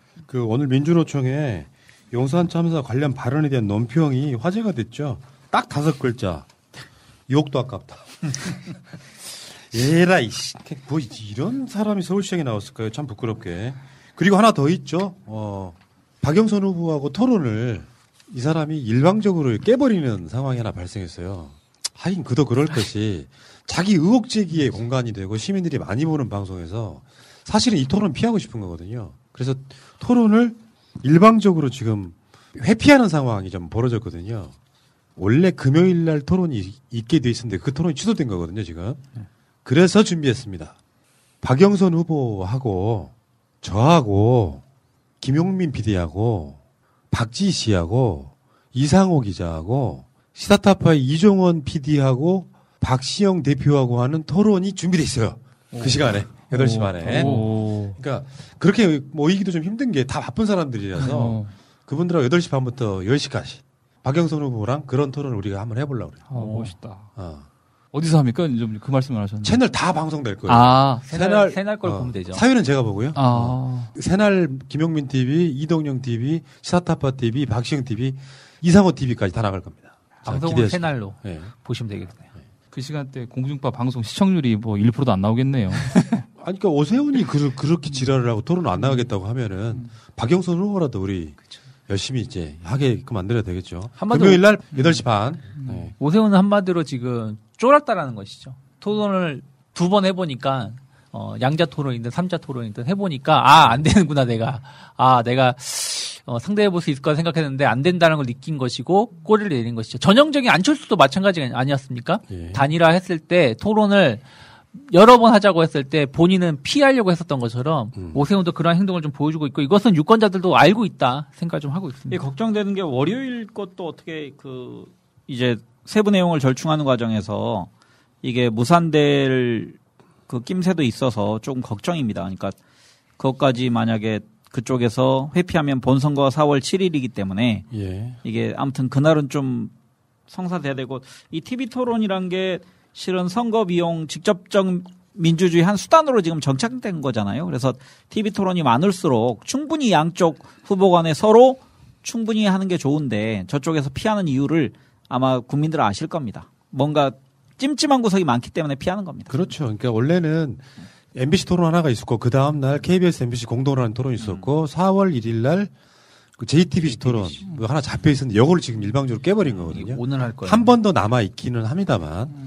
자 어쨌건 토론에 나가면 나갈수록 자기 입장에서 불리할 수밖에 없으니까 예전에 박근혜가 그런 식이었거든요. 토론을 계속 회피하는 방식으로 해가지고 그때 대선 때 아마 토론이 거의 없었을걸요. 거의 없. 그러니까 법정 의무로 정해져 있는 빼고, 거 의하고는 전혀 다른 토론을 전혀 안 했던 바로 그런 기억이 있죠. 오세훈 입장에서는 내곡동이 못자리가 될 것 같고 그다음에 재개발 아파트 뭐 일주일 만에 풀겠다고 했는데 그것도 계속 까일 것 같고 방송에서 계속 검증을 해보니까 일주일 만에 못 푼다 이런 얘기 하고 있고 그다음에 뭐 1가구 1주택 세금 안 내게 주겠다 이런 얘기도 결국은 다시 또 까일 거기 때문에 얼마나 두려웠겠어요. 똥은 막 싸놨는데 계속 까일 거고 그러니까 뭐 회피할 수밖에 없을 것 같습니다.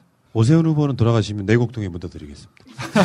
부동산 투기꾼들의 말로를 한번 지켜보시기 바라겠고요. 완전한 대한민국 문재인과 손잡고 다시 하는 우리 대한민국. 끊지 마세요. 끊지 마세요. 오빠, 아침부터 왜 이렇게 기운이 없어요? 박지희 씨, 코업을 못 먹어서 그래. 너무 바빠서 코업 주문할 시간이 없어. 김엄마 같은 분들을 위한 코업 정기배송 2+2 이벤트. 코업이 자동으로 결제하고 보내드리는 정기배송 서비스를 시작합니다. 한 번 신청하면 떨어지기 전에 알아서 보내주니까 귀찮게 매번 주문할 필요가 없습니다. 페루산 마카와 멀티비타민을 한 번에 코어업. 정기배송 신청하면 2+2 편리함 2배, 선물 2배. 검색창에 코어업 검색하세요.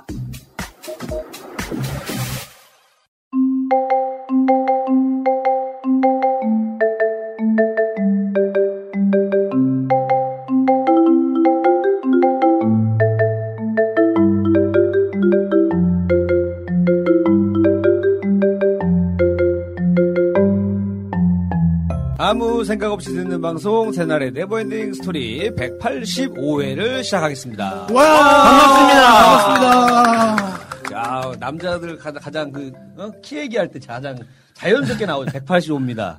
혈압이 185 말고 키 185입니다. 이거 너무 부럽더라고요. 그래요. 예전에 뭐 이런 거 있었는데 뭐지라 그 숫자로 해가지고 뭐 키하고 IQ하고 남성의 거기 중요한 사이즈 해가지고 나누는 게 있어요. 그러니까 진짜로?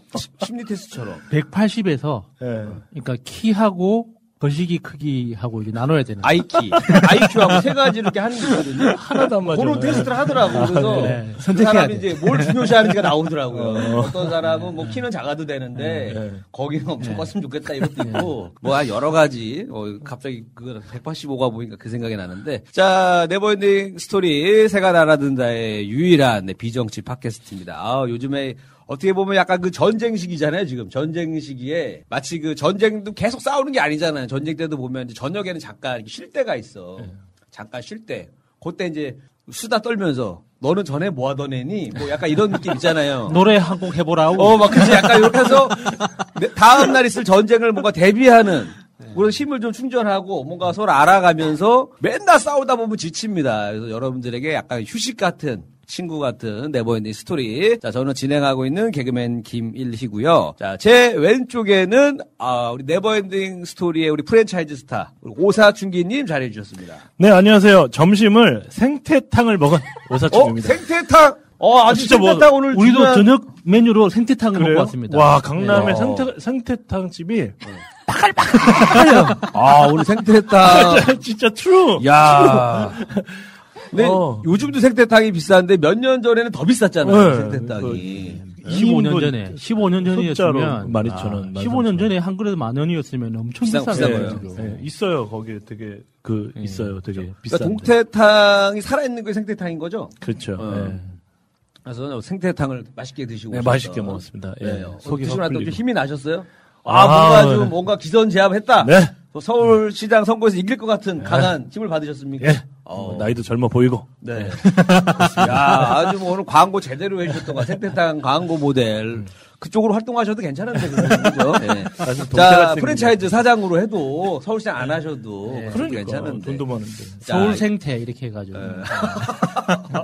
자, 그리고 그 옆에는 우리 마차님 자리해 주셨습니다. 안녕하세요, 마차입니다. 네, 마차님께서는 우리 방송 볼 때보다 우리 방송에서 가장 부드럽게 얘기하시는 것 같아. 아, 그래? 다른 데서는 거의 뭐 전사하더라고요.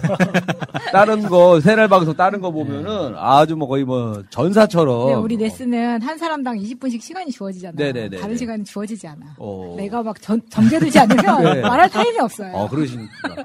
그거 말하는 거 보면 벌써 어디 몇 번 끌려갔다 오셨어요. 계속 앉아 계신 거 보면 신기하더라고, 내가 보면은. 푸나님이나 야수님이나 뭐 계속 앉아 계신 거 보면은 내가 왜냐면 저분들 언젠가 끌려가겠다라고 느낀 게 벌써 한 이명박 때부터거든요. 그러니까 아직까지도 잘 앉아 계시더라고. 참. 난 여기 셔브반에 조인할 때 정말 가족들하고 회의했다니까. 나 구속될 수도 있다고. 그러니까 저도 예전에 들을 때도 불안해가지고 이분들 진짜 내가 그 독립운동가 보듯이 봤단 말이에요. 걱정하지 마세요. 네. 그 경찰서는 낮 시간에 갔다 옵니다. 그렇군요. 끌려갈 타이밍쯤에 문재인 대통령이 당선되셔가지고 아마 그 생명 연장이 많이 됐는데 그죠? 자, 앞으로 우리 세라 가족들의 우리 생명 연장을 위해서도 이번 서울시장 선거가 중요합니다, 여러분들. 관심 많이 가져주시고. 자, 그리고 그 옆에는 우리 야수님 자리해주셨습니다. 안녕하세요, 야수입니다. 네. 야수님은 요즘 좀 뭔가 그 전문 시사 그 있잖아요. 그 종편 많이 나가시는 분들 느낌 좀 나요. 최영희 아저씨 같은 분들이. 아니 이제 뭔가 그런 프로를 좀 많이 나가는 사람 있잖아요. 소장. 네. 많이 해서 이제 뭔가 좀 이제 얼굴하고 뭐 멘트라던가 미소라던가 이제 이런 게 좀 이제 뭔가 그 많이 닳고 닳았다. 그러면 이제 태영청 비닐연구소장. 이렇게. 그런 거 하셔도 괜찮아요. 그러니까 그만큼 뭔가 이제 좀 그 여유도 느껴지고, 뭔가 그 이제 좀 바라보는 시야가 더 예전보다 더 이렇게 좀 넓어지신 것 같기도 하고. 좋은 말이죠? 네. 좋은 얘기입니다. 예. 그러니까 뭔가 좀 이제 흐름을 이제 뭔가 좀 더 넓게 여유를 갖고 이렇게. 저도 예전에는 막 너무 막 그러니까 한쪽 맨날 싸우듯이 했는데 예전에는 뭐 성향이 다르면 싸우듯이 했는데 그럴 필요가 없더라고. 야수님 뿔테안경 정말 저 포즈에 이게 몸에 아우라하고 그 마이라고 해야 되나? 마이가 맞는 말. 자켓. 우아기. 네, 우아기. 가다마이. 자켓. 이거하고 되게 잘 어울리는 것 같아요. 그러니까. 그래서 몇 벌 살려고요. 똑같은 거. 그러니까 괜찮은 것 같아요. 자, 그래서 오늘 이렇게 좀 우리 보면 의상을 보시면 알겠지만 다 다릅니다. 다 편안하게 입고 모자 쓰고 오는 사람부터 해서 아주 정장까지. 자, 아주 여러분 입맛대로 고를 수가 있는 네버엔딩 스토리. 자, 오늘의 주제는요. 자, 서울부터 부산까지입니다. 요즘 뭔가 또 공교롭게 딱 서울시장 선거가 있고 부산시장 선거가 있는데, 이거 방송 딱 나갈 때쯤에 거의 이제 그 투표 바로 직전이네요. 자, 기대가 많이 되는데, 그래서 그 주제로 해서 뭐 서울과 부산에 대한 다양한 얘기 또는 뭐 사이에 있는 뭐 다른 도시 얘기도 괜찮고요. 어쨌든 뭐 시작과 끝, 뭐 여러 가지 뭐로 자기만의 이야기를 한번 꾸며보도록 하겠습니다. 자, 한번 순서를 정해볼까요? 네. 항상 그렇듯이 첨단 시스템으로. 네, 첨단 시스템으로. 네, 첨단 시스템 왕을 뽑습니다. 왕 게임인 거예요? 왕게임으로. 자. 왔습니다. 왕 벌써 빨리. 정해서. 아니, 시뻘거네. 아니, 나는 내가 고르지도 않고 그냥 오사치기님이 줘요. 그냥 넘겨와, 그냥 정해줘. 이게 뭐 한 거 아니에요. 네네네. 자, 어쨌든 이렇게 왔으니까, 제가 뭐 1번을 하도록 하겠습니다. 저는 1번. 자, 그리고, 야수님 2번. 제가 2번 하겠습니다. 네, 그 다음에 오사춘기님 3번. 네, 3번, 넘버 3. 마차님 4번. 한번 시작해보도록 하겠습니다. 아직도 SNS에서 문재인 대통령만 팔로우하고 계시다고요? 친절한 청와대. 활짝 열려 소통하는 청와대. SNS 청와대 공식 계정으로 더 가깝게 만나세요. 트위터, 페이스북, 인스타그램과 카카오톡 플러스 친구에서 대한민국 청와대를 검색하고 친구가 되어주세요. 문재인 대통령과 청와대의 일정과 정책, 생생한 현장 사진들과 청와대 사람들의 뒷이야기까지 가장 빨리 만나볼 수 있습니다. 참! 청와대 홈페이지 즐겨찾기도 잊지 마세요. 자, 서울부터 부산까지라는 이제 주제로 한번 이야기를 해보도록 하겠습니다. 자, 일단은, 제가 이제 저는 이제 얼마 전에 이제 여행을 한번 갔다 왔는데, 그, 가족끼리 이제 한번 여행을 이제 갔다 오는데, 이 길을 참 잘 해놨다. 이 생각이 많이 들어요. 저는 속초 갔다 왔거든요. 속초를 갔다 왔는데, 그 속초에 이제 그 대명 리조트 있고 그 주변에 이렇게 보니까 너무 해변이 예쁜 거예요. 그래서 밤에도 나는 그 여름 때만 주로 바닷가를 가보다 보니까 여름에는 막 사람 많고 막 이런 기억이 있거든요. 근데 여름도 아니고 봄인데 이제 가족들끼리 이제 바람 쐬러 한번 갔는데 그 모래사장 밤에도 이렇게 조명을 켜줘가지고 너무 이쁜 거예요. 그래서 야, 너무 잘 해놨다. 그리고 이제 간 김에 이제 그 주변에 뭐 맛집도 이제 좀 다니면서 먹고 그리고 이제 뭐 놀이기구 같은 것도 좀 열차 같은 것도 있더라고. 해양 열차랑 그 자전거 이렇게 페달 하려고 했는데 그거 못했어요. 하필 이제 하나는 코로나 때문에 안 하고 또 하나는 또 내부 공사 들어가서 안 해가지고 해변가 위주로 이렇게 좀 보다가 좀 바람 많이 쐬고 그러고 왔는데 그러면서 왔다 갔다 하면서 든 생각은 참 우리나라가 이렇게 참 길들을 너무 잘 해놓은 거예요. 그래서 갈 때 사실 우리가 지금 저도 이제 부산 갈 때 예전에 차를 끌고 간 적이 몇 번 있었거든요. 왜냐하면 가가지고 또 이렇게 돌아다닐 때 렌트나 택시 이런 게 애매할 때는 이제 차를 끌고 가잖아요. 그러면 내려갈 때 진짜 뭐 5시간, 6시간 이렇게 걸려서 간단 말이에요. 힘들어. 이게 운전도 2시간까지가 딱 좋아. 3시간부터가 힘든 거예요. 근데 3시간, 4시간, 5시간, 6시간 이렇게 가야지 이제 부산에 도착하니까 힘든데, 속초까지도 제가 가보니까는 한 대략적으로 걸리는 시간이 한 4시간 걸리더라고요. 중간에 휴게소 들리고 하니까. 왔다 갔다 8시간 운전하는 건데, 그러다가 이제 더 이렇게 있으려다가도 일찍 온 이유는 뭐냐면, 그거죠. 이제 우리 강아지를 키우니까. 걸리는 거야. 이제 왜냐면, 그래서 얘기를 해줬어요. 엄마랑 불 다 켜놨어요. 다 켜놨대. 다 먹을 거 다 주고. 그리고서 이제 왔는데, 이제 궁금한 거야. 강아지들은 과연 없을 때, 가족이 없을 때. 그치. 그러니까 해가 지고 뜨고 이거를 본능적으로 알까. 보통 이제 얘네들이 하는 걸 보면은, 이제, 준이 다 나가잖아요. 그러면 그 앞에 앉아 있어요. 올 때만 기다리고 있거든요. 맞아. 근데 아무도 안 오고 1박 2일이 지났을 때 애는 그거를 하루라고 느낄까? 1박 2일을. 아니면 이틀 동안 왜 안 와? 이러고 있을까? 그런 게 있겠네. 그게 너무 궁금한 거죠. 강아지들도 이제 이걸 아나? 하루가 간다는 거를. 그래서 요런 생각도 들면서 그래서 갔다 와가지고 이제 또 짧게 여행 갔다 와서 기분 전환을 했는데. 아니, 갔다 와서 강아지 표정이 어땠어요? 그럼 난리가 나죠. 3명이 갑자기 탁 나타나니까 막 난리가 나. 3명이 훅 갔다가 훅 나타나면 강아지는 한 마리? 3마리. 2마리인데. 그럼 괜찮겠다. 엄마랑 이제 애거든요. 엄마랑 아들인데. 근데 저는 강아지 한 마리일 때 그렇게 1박 2일 어쩔 수 없이 출장 간 적이 있었는데 진짜 딱 강아지가 표정이 있구나 그때 느꼈어. 진짜 딱 삐져가지고. 내가 너무 놀라서 그때 사진도 찍어놨다니까. 삐져가지고. 내가 충격받은 거야. 있어요. 아니 무슨 이렇게 분리불안이라고 하나? 뭐 있어요. 이렇게 소파도 찢어놓고 막 그런다는 거. 네. 참. 그러니까 우리 강아지는 그런 건 없어. 그러니까 없어가지고 어떤 강아지는 막 전선도 물어뜯고 막 휴지 같은 거 물어뜯고 막 난리가 나는 집들도 있는데 그래도 우리 강아지는 좀 그런 건 없어가지고. 네, 2마리라서 다행인 거예요. 네, 2마리에서 그래도 그나마 1마리 때보다는 훨씬 나아요.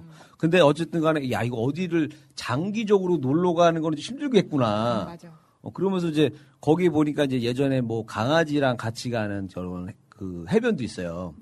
애견 해변. 요즘은 무슨 뭐 반려견 펜션 이런 거 네네네. 드물지만 있긴 있더라고요. 그리고 저 뭐지 백화점에 개 못 데리고 가잖아요. 근데 이렇게 스타필드인가 저희 하남에. 맞아. 거기는 데리고 있다 그러더라고. 맞아. 개를 데리고 와요 그 안에. 여기 여의도 IFC도 강아지 데리고 갈 수 있어요. 그래서 왜냐면 강아지가 더럽다는 게 아니라 본능적으로 영역 표시를 하려고 계속 찔끔찔끔씩 오줌을 싼다는 맞아. 마킹이라고 하잖아요. 그래서 들어갈 때 다 그걸 줘. 배변 봉투랑. 아니 똥을 싸는 거는 이해가 되는데. 오줌 싸는 거? 근데 영역 표시 때문에 찔끔찔끔 마킹 한다고. 그거를 한다고 하더라고요. 특히 그 수컷 강아지들이 많이 해요. 그러니까 그게 본능인데 어떻게 보면 신뢰잖아요. 그렇죠. 참 대단한 것 같아. 그래서 이제 근데 제가 예전에는 이제 그 남산이나 이런 데 보면 그래도 나름 보면 오시는 분들이 산책하시는 분들이 좀 내가 봤을 때 소득 수준이 좀 있는 분들이 좀 많이 오더라고 느낌상 하고 개 데리고 산책하시는 분이 많거든요. 그래서 이분들은 항상 내가 볼 때는 항상 그 강아지가 똥 싸고 그러면은 잘 키워요. 막 휴지로 다 해가지고 다 싸가지고 가거든요. 그래서 나는 늘 그렇게 하는 줄 알아, 사람들이. 그래서 여기는 없나 보다. 다 잘 키우니까. 근데 어느 날 이렇게 한쪽으로 이렇게 그 길 말고 옆쪽으로 이렇게 강아지들 산책하는 쪽으로 봤더니 똥이 잔뜩 있는 거야. 그래서 야, 이거는 뭐 문화 수준이고 뭐 상관이 누가 안 보면 그냥 안 하고 가는 거야. 그러니까 우리나라 그 뭐 보안이 좋아가지고 치안이 좋아가지고 커피숍 이렇게 테이블에 노트북 두고 가도 막 안 가지고 간다 그러잖아요. CCTV 때문이에요. 우리나라는 CCTV 때문에 도망갈 수가 없어요. 만약에 그런 절도 사건이 일어나잖아요. 24시간 안에 바로 특정돼요. 그러니까 사람들이 아니까 안 가져가는 거지. 우리나라도 만약에 CCTV가 뭐 영국이나 파리만큼 없다고 생각해봐요. 그러니까 제가 야 이거 참 어느 정도 약간의 감시도 좀 필요한 것 같으면서도 좀 그런 거 보면서도 하여튼 제가 이제 오늘 좀 하고 싶은 얘기는 이제 서울이라는 이 도시의 문화가 저는 이렇게 생각하거든요. 그러니까 이제 서울의 이 분위기가 부산까지 간다.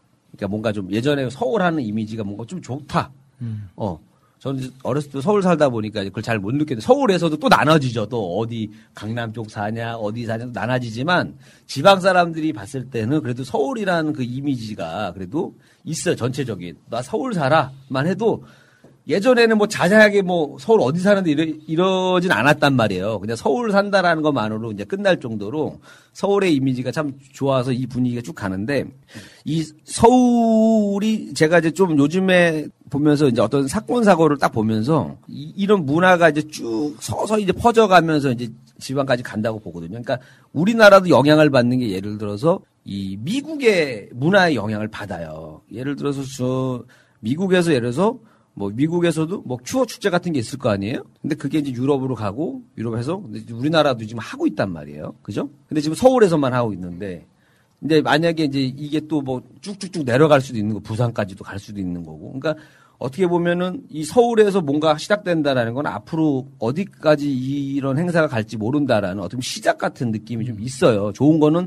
서울에서부터 시작해. 뭐 예전에 뭐 과외, 뭐 고액과외, 뭐 교육에 대한 것도 강남 뭐 어머니들부터 시작한다고 하는 것처럼 이렇게 쭉 가다 보니까 제가 요즘에 한 가지 딱 요즘에 느낀 것 중에 요 문화가 뭔가 좀 반전이 느낀 게 하나 있었어요.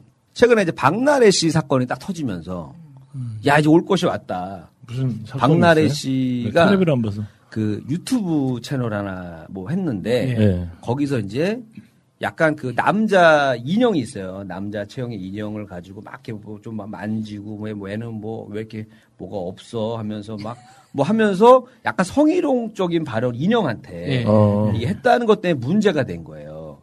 근데 왜 문제가 됐냐면 유튜브에서? 네, 유튜브에서 한 건데 근데 그게 약간 어린이 채널이었어요. 아 그래? 네, 어린이 채널이다 보니까 말을 욕먹은 거야. 그러니까 그 몇 살 이하 뭐 이런 거란 말이야. 그러니까 약간 성인 멘트를 쳤단 말이에요. 그러니까 아예 성인 유튜브였으면 욕을 덜 먹었을 텐데 약간 애들 거에서 약간 장난을 친 건데 이제 나는 이제 그거 보고 별로 그냥 뭐 기분이 안 나빴는데 근데 이제 뭐가 난리가 났냐면은 이제 그동안 이 억눌렸던 남자들이 폭발을 한 거야. 만약에 남자 연예인이 바비 인형 치마를 들치면서 뭐 성희롱 멘트를 했었으면 이게 괜찮았겠냐. 그러면서 이 난리가 난 거예요. 뭐 방송 다 하차해라. 뭐 난리가 한 며칠을 이게 오더라고요. 그래서 이게 이제 그 상대적인 남자들의 이 피해 의식이 이걸로 폭발이 됐다. 그 중에 이제 하나가 또 이게 뭐 상다리 같은 거 있단 말이야. 상다리를 이제 막 발로 이렇게 박나래 씨가 막 비비면서 약간 뭐 한 거 약간 성적인 느낌을 준 거예요. 아니 안 봤는데. 상상이 되죠. 안 봤는데 상상이 상다리를 막 한 거가 뭔가 상상이 되잖아. 이게 뭐야? 이거 이런 걸 하냐 하면 난리가 난 거예요. 근데 나는 기분이 안 나빠 그냥 장난친 거니까 그거 인형에다 했잖아. 별로 저는 기분이 안 나쁜데 이것 때문에 이제 조심조심 살아왔던 남자들 그들이 이제 폭발이 일어난 거야. 왜? 맞아요. 저도 그 지점이라고 봐요. 왜 남자들이 오히려 더 역차별이다 지금은 말도 못하고 이렇게 했는데 이제 거기에 이게 불을 지폈는데 만약에 여기서 또 누군가가 요 비슷한 게 터졌을 때는 엄청난 사건이 터지는 거예요. 그게 박나래를 타겟으로 돼가지고 지금 박나래가 공격을 받아서 그런 거거든요. 네, 사실 네. 박나래 씨가 뭐 딱히 잘못을 했다기보다는 이게 억눌려 있던 게 그렇죠. 박나래를 대상화시켜서 지금 완전 터져버린 거야. 왜 이게 오히려 역차별하냐? 왜 남자가 만약에 바비 인형 갖고 그랬었으면 니네 어떻게 할 거야? 걔 방송 하차시키고 막 쓰레기처럼 얘기하고 광고 막 또 하차하고 막 했을 텐데 왜 이렇게 하냐가 되면서 오히려 이게 성차별을 니네가 하고 있는 거 아니냐 우리들한테. 그러니까 이런 질문을 던져버렸어요. 그러니까 이 분위기가 시작이 됐다. 감지가 됐다. 앞으로. 이제 뭔가 그 남자들도 이제는 이런 성차별적인 거에 대해서 되게 민감해졌다. 예전에 그냥 넘어갔는데 언제부터 생긴지 모르겠는데 여성부가 생겼잖아요. 옛날 없었던 여가부, 여성 가족. 그러다가 여성 가족부로 이렇게 된 거 아니에요? 네. 왜 생긴 거예요? 그거 내가 알기로 진짜 저는 되게 무식한 질문일 수도 있고 그러니까 원초적인 IMF 때 들어왔지 않아요? 패스하면 안 될까요? 아니 김대중 정부 때 만든 거죠. 이게 IMF죠. IMF 때인가 그때 들어왔다 그래. 나 들었거든요. 그러니까 김대중 대통령 때 맞죠? 그러니까 김영삼 대통령 끝나고 김대중 대통령 취임하면서 이제 그게 정부조직법에 새로 생긴 거니까 맞는데 그러니까 이야기가 기니까 넘어가시죠. 그때의 그 목적과 지금 많이 달라지죠. 왜 그러면 지금 뭐가 문제냐면 제가 이 얘기를 중간에 끊어서 왜 그러냐면 지금 초등학교 가잖아요. 남자 선생님 없어요. 다 여자 선생님이죠. 그러니까 체육도 그렇고, 그러니까 너무 힘든 거예요. 막 이렇게 뭐 운동 같은 거 요즘 애들은 막 되게 전문적으로 막 하잖아요. 그러니까 남자 선생님이 너무 없어서 또 그런 이렇게 문제도 이렇게 생긴다고 하더라고요. 그러니까 문제가 당연히 생길 수밖에 없고, 그러니까 어렸을 때는 여자 선생님이 교육하는 게 더 좋다라고 엄마들이 안심하거든. 남자 선생님보다는. 뭐 그래서 그런 게 좀. 근데 만약에 지금 남자 선생님 할당으로 몇 명 무조건 뽑아라. 그럼 뭐라고 할 거 아니에요. 그렇죠. 예. 지금 오히려 저기 공무원도 여자분들이 더 많아지고 있어요, 요즘에는. 그리고 남자분들보다 여자분들이 어떻게 예전에 웬만한 거에서 다 평등 왔는데 이제 최근에가 좀 문제가 됐던 게 이제 뭐 경찰도 그렇게 뽑아라. 소방 공무원도 그렇게 뭐 이렇게 하다 보니까 자꾸 평등으로 가다 보니까 이제 뭐 이런 얘기가 나오기 시작된 거예요. 근데 그래서 잘 참고 있다가 이제 여기서 이제 폭발이 일어났고 그다음에 또 그 전에도 약간 그 김민아 씨라고 여자 아나운서분 계시잖아요. 김민아 씨 맞나? 그분이 이제 얼마 전에 자기 또 유튜브에서 그걸 한 거예요. 그 이경영 씨가 저 영화 뭐였죠? 내부자들에서 꽃 한 주. 그죠. 양주 이렇게 해가지고 하는 거를 여자분이 흉내를 낸 거예요. 근데 뭐가 없잖아요. 난 있잖아, 넌 없잖아, 넌 없잖아 상태로 그걸 흉내를 내면서 했는데 또 이게 또 문제가 된 거야. 이게 뭐냐 이거 지금. 왜 이런 걸 하냐 하면서 한 거예요. 뭘로 해요, 진짜? 없는데 그냥 흉내만 낸 거예요. 이게 왜 뭐가 문제가 되는 그러니까 나도 문제가 안 된다고 생각하는데 너무 규제하려 그래. 너무 이제 애들도 이제 남자애들도 이제 눈을 이제 보는 거야. 애들도 뭘 잘못하는 게 없나 하다 보니까 야 이거 일어나서 우리나라 이거 어떻게 살아? 이거 도대체 내가 서로 감시하는 거야 지금 뭘 못하는 거예요. 그래서 이게 평등의 도대체 끝이 됐구나. 그러면서 제가 이제 봤어요. 분명히 나는 예전부터 이 생각했거든요. 남자가 여자를 성희롱하고 이런 경우도 있지만 여자도 남자를 하는 경우가 많을 것이다. 근데 남자들이 신고를 잘 안 해요. 쪽팔리니까. 그렇죠. 그러니까 매 맞는 남자분들도 많아도 잘 얘기를 안 해요. 안 그래요, 오사충이님? 잘 얘기를 안 한단 말이에요. 네, 진짜. 안 해. 부끄러워서. 겉으로는 강해 보이지만, 겉으로는 강해 보이고 큰 소리 치고 근육도 있지만 막고 있어요. 근데 얘기를 안 하는 거야. 근데 제가 이제 얼마 전에 기사를 딱 봤더니 이제 남자분들이 그 성희롱 당하는 것도 굉장히 늘어났어요. 오사춘기. 늘어났어요. 늘어났어요? 당하셨어요? 그러니까 무슨 뭐 물류센터 같은 데서 여성 팀장님이 그 성희롱을 많이 한다는 거야. 뭐 이런 식으로. 일 처리가 미숙해 허둥지둥 되면은 땡땡 씨는 밤에도 그렇게 하나? 아유, 무섭다, 그거. 내가 수영 강사 했었잖아. 9시 반, 10시 반 오전에 중후반 딱 들어가잖아요. 죽어. 농담 많이 하시잖아요. 농담이 아니라 엄청 만져요, 몸을. 그럼.